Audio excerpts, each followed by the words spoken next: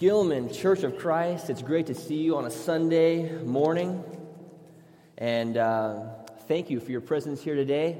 One announcement. I know we have been handing out the last 2 Sundays an extra pamphlet that is in your bulletin. For most people, I think we may not have given to everybody. We have some in the back if you need some. But it allows you to take some notes if you'd like to.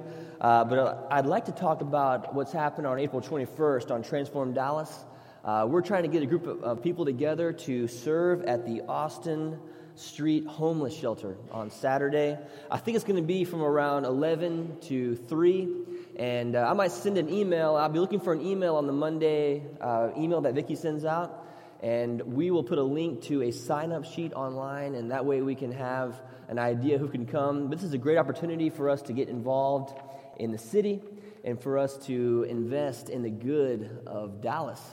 And so just keep your eyes on that and be looking for that email when it comes. And it would be an honor to serve alongside you here in Dallas. But right now, I am so excited just because we get to continue this sermon series that we've been exploring on the book of Genesis. Last week, we looked at the transcendence of God. And does anybody remember what that word means, transcendence? Well, it's the holiness, the royal nature, the awesomeness, the majesty of God. He is the king and we are his subjects. And we looked in Genesis 1 of just time and time again how it speaks of the majesty of who God is, the creator of the world, who spoke life into existence with ease, and who was over the sun and the moon, and who made it seem so easy. And God declared that it was very good, and it was poetic, and there was structure, and it was almost like this beautiful song that was written to glorify the creator of the world. And today, we get to Genesis chapter 2, starting in verse 4. And it's interesting that the story takes a different tone. The style shifts. It goes, the language shifts. And even the way that God is addressed changes from Genesis 1 to now, Genesis 2. The way that God is talked about is different. It's referred to differently. In fact, one commentator, Bill Arnold, he writes about this shift in Genesis 1 to Genesis 2. Gone are the tight symmetry and the recurring formulas. Gone, too, is the elevated prose style with its almost poetic quality.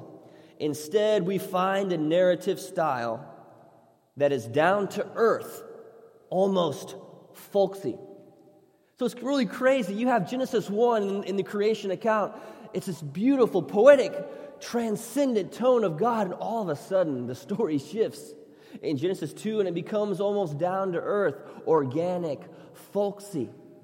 And many people who study this, and scholars who are a lot smarter than me, they've wondered whether it's so different and so there's such a contrast. They've even wondered if it's the same person that wrote Genesis 1 and Genesis 2. Just a question that they ask, is it the same person? I mean, we know tradition tells us that Moses was the one who wrote the Pentateuch, the first 5 books of the Bible, Genesis, Exodus, Leviticus, Numbers, Deuteronomy. Tradition for thousands of years have told us that Moses is the one behind these books. But those of us who have read, we've also known that he couldn't have written all of it. Because there is that part in Deuteronomy 24 where it says that Moses died and that he was buried where no one knew where he was buried. That would be hard to write about yourself. So, he couldn't have written that, Also, there's that part in Numbers 12:3 where it says that now Moses was the most humble man to ever walk the face of the earth, more humble than any other. Now, it would be hard for him to have written that too, for it to be true. Oh yeah, I'm the most humble man to ever walk the face of the earth. Well, are you really humble if you say that you are? So there had to be some people that were working with the text. Maybe it was another scholar, a scribe, or he couldn't have written all of it. And so when we have this Genesis 1 and Genesis 2, we begin to ask, well, is this two different people writing the story? Or is it the same person? Is it Moses in different parts of his life? Did one before a hamburger and one when the hamburger was not sitting well in his stomach? I mean, there's this contrast that's in Genesis 1 and Genesis 2 that makes you wonder who really wrote this and what was behind the text. And this is something that really, the answer is that nobody knows. And so this is something that you can talk about around the dinner table or on lunch, or your theory. But there is this strike contrast. And if you read it with this lens, you can see in Genesis 1, it speaks of the transcendence of God. But then in Genesis 2, things shift. And it's different. And the word that I was trying to think of that would really articulate what is the tone of Genesis 2 would be the word imminent. Can you say imminent? Now, imminent is spelled I-M-M-A-N-E-N-T.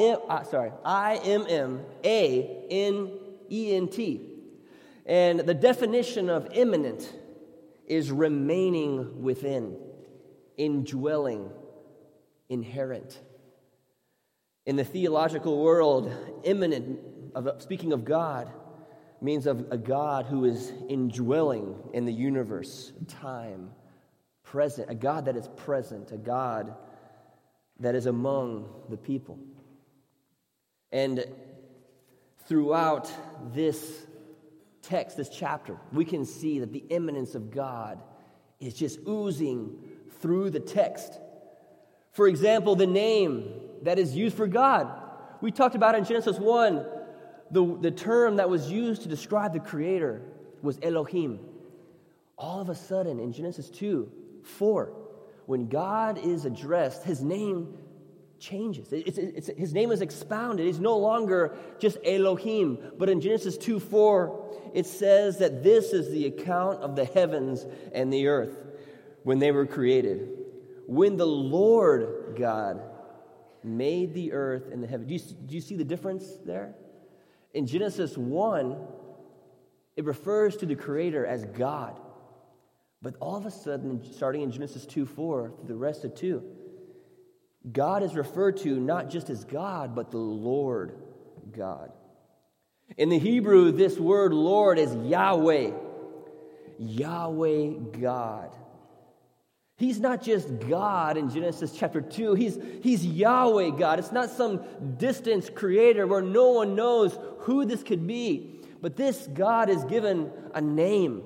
It's still a very obscure name, but even still, there's a personal element to this. This is the Creator God who is Yahweh God. And in Scripture, when this word Yahweh is used time and time again, it's always in relation to relationships with human beings and also emphasizing the qualities of loving kindness and mercy within Scripture. You know, also the way that God creates in Genesis chapter 2 is just really consistent with this imminent view. I mean, look how God creates in Genesis 2. In Genesis 2:7 it says, "Then the Lord God formed a man from the dust of the ground and breathed into his nostrils the breath of life, and the man became a living being." So 2 things right here. The first is, how does God create man? He takes the dust on the ground. He takes it in his hand, and he begins to form Adam from this text.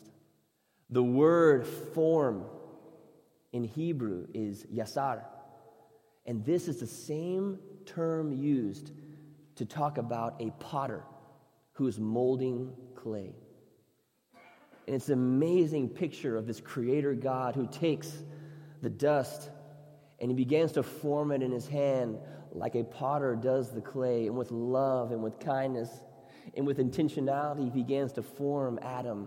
This is different from this transcendent view of God in Genesis 1, where he speaks it to existence. It gives a greater detail in Genesis 2 of how he takes this dust and just like a potter molds his clay with love and intentionality. He begins to form humanity. The second thing that stands out in Genesis 2:7 is this breath into the nostrils. That God, in order to breathe life into humans, to breathe life into Adam, he goes close and he breathes life into the nostrils of Adam.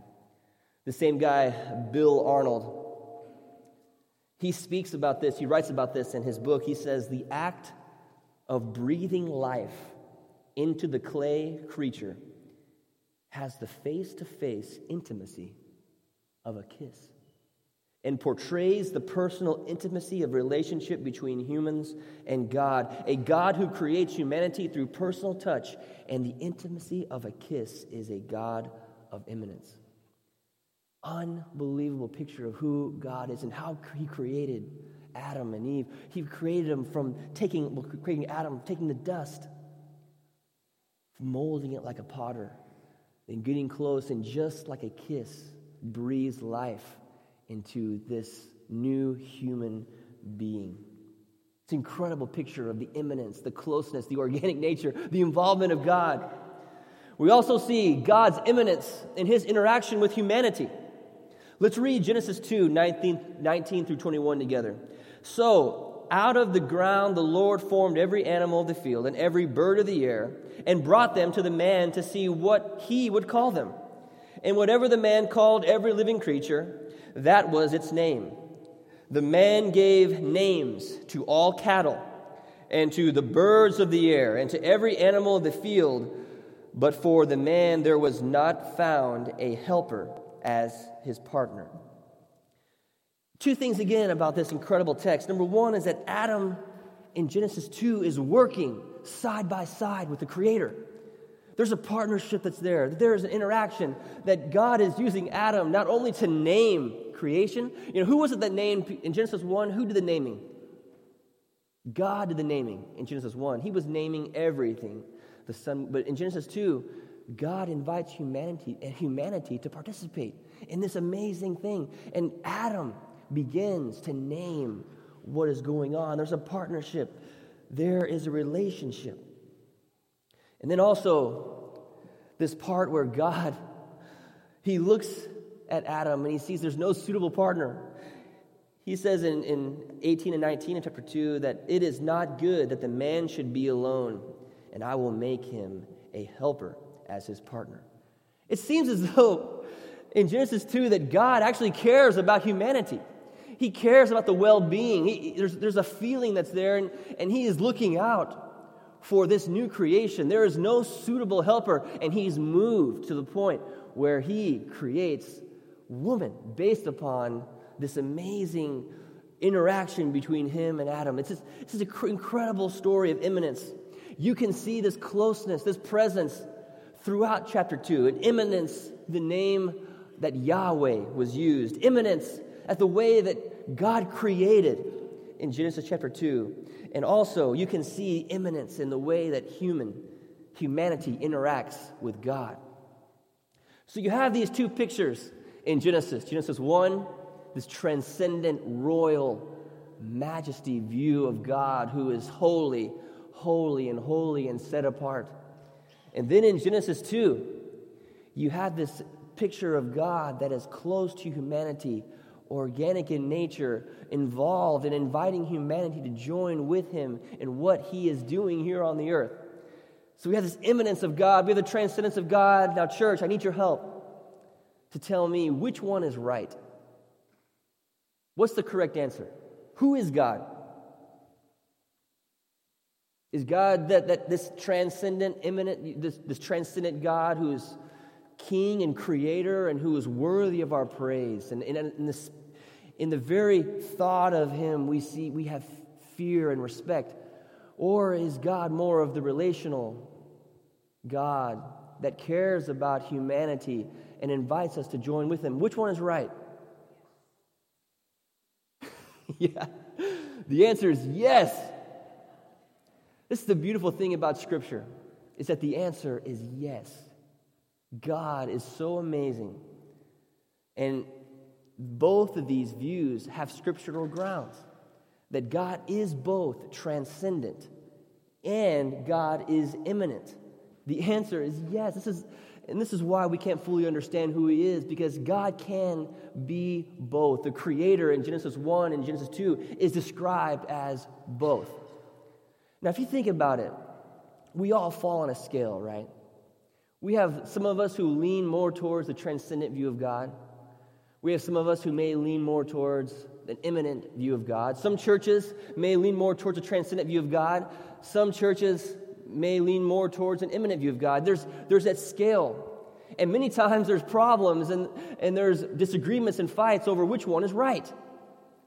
You know, my mom's grandmother, my father's grandmother, he tells a story of how when he would stay with her and it was time to go to Sunday services, that when he was a young kid, he would have to go to church wearing a suit and a tie to church.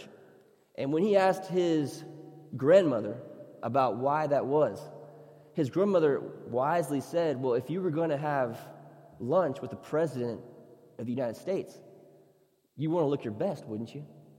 Well, our God is far more important than the President of the United States. You know, that's a very transcendent view of God, isn't it? And if we can learn anything from Genesis 1, we can learn that that is biblical. And that is true, and that's valued. And that God is honorable. But then we have, you know, my friends in college who they'll wear whatever they want to church.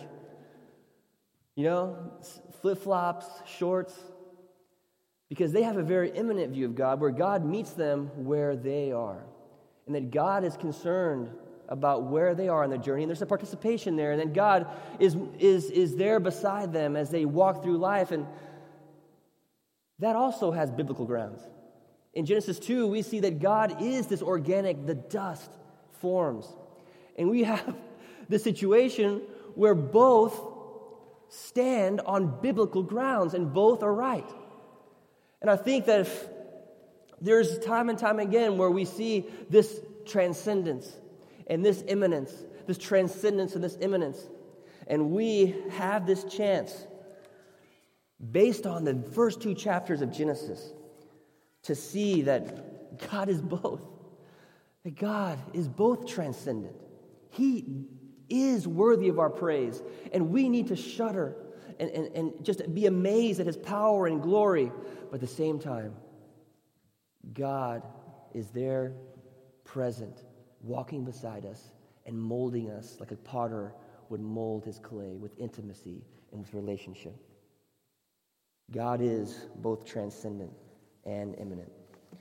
It's like this word, Yahweh. You know, Yahweh is what was used in Genesis 2 to address God.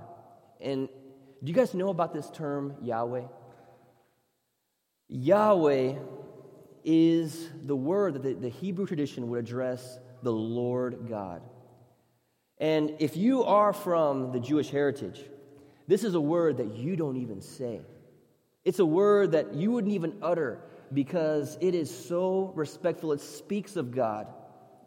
And it's almost like in Harry Potter, he who must not be named. You know, there's so much fear and respect attached to this that in some ways, in the Hebrew tradition, that just to utter the word Yahweh would not do Yahweh justice. And so they prefer not to even say the word, and they don't utter this 4-letter word. They don't even say it. They don't even say it out of respect. But here's the interesting thing about this word, and it illustrates the fact that God is both transcendent and immanent, is that these 4 consonants in the word Yahweh are the only consonants that you can't say with closing your mouth. Like you can't say this in Hebrew at the same time closing your mouth. And so you end up every day when you speak this word, Yahweh, Yahweh, Yahweh, Yahweh, Yahweh, Yahweh. Do you track what I'm saying here? Do you see the genius of this? Is that it is a word that the Hebrew people have so much respect for because of who it talks about, that they don't even utter it. But at the same time, when we breathe, not with any intentionality, we end up saying that very word every time we breathe. Breath is what we have been doing since the very beginning of our life. That's the first thing we did when we were born. Breathe. And we will live this life, and it is the last thing that we will do. And since we've been born, it's really the only thing we've been doing consistently. We take these breaths in and out. We've exhaled and we've inhaled. And then there will be that moment that comes when we take that last inhalation. And in between, there is something in our life that is always happening. And if you can see here just this amazing picture that God, He is so powerful, He is so worthy, that He is so transcendent, we can't fully grasp, but at the same time, He is accessible. And He is free as the very air that we breathe. God is both transcendent and He is immanent. And we have a chance right now to sing again about this amazing God. How great is our God. And we as Christians, because of this, because of Genesis 1 and Genesis 2, and because this picture of God as being both this king and this potter who together help us be formed and live this life, we can sing this song, How Great is Our God, with vigor from the depths of our heart, because it is true that God is great. I'd like to invite you now to stand as we sing this song, How Great is Our God. And if you need prayers, I invite you to come forward. If you need prayers, the elders on the side. And if you want to be baptized into the name of this God, please, you're invited to do so as well. Let's come while we stand and sing. The splendor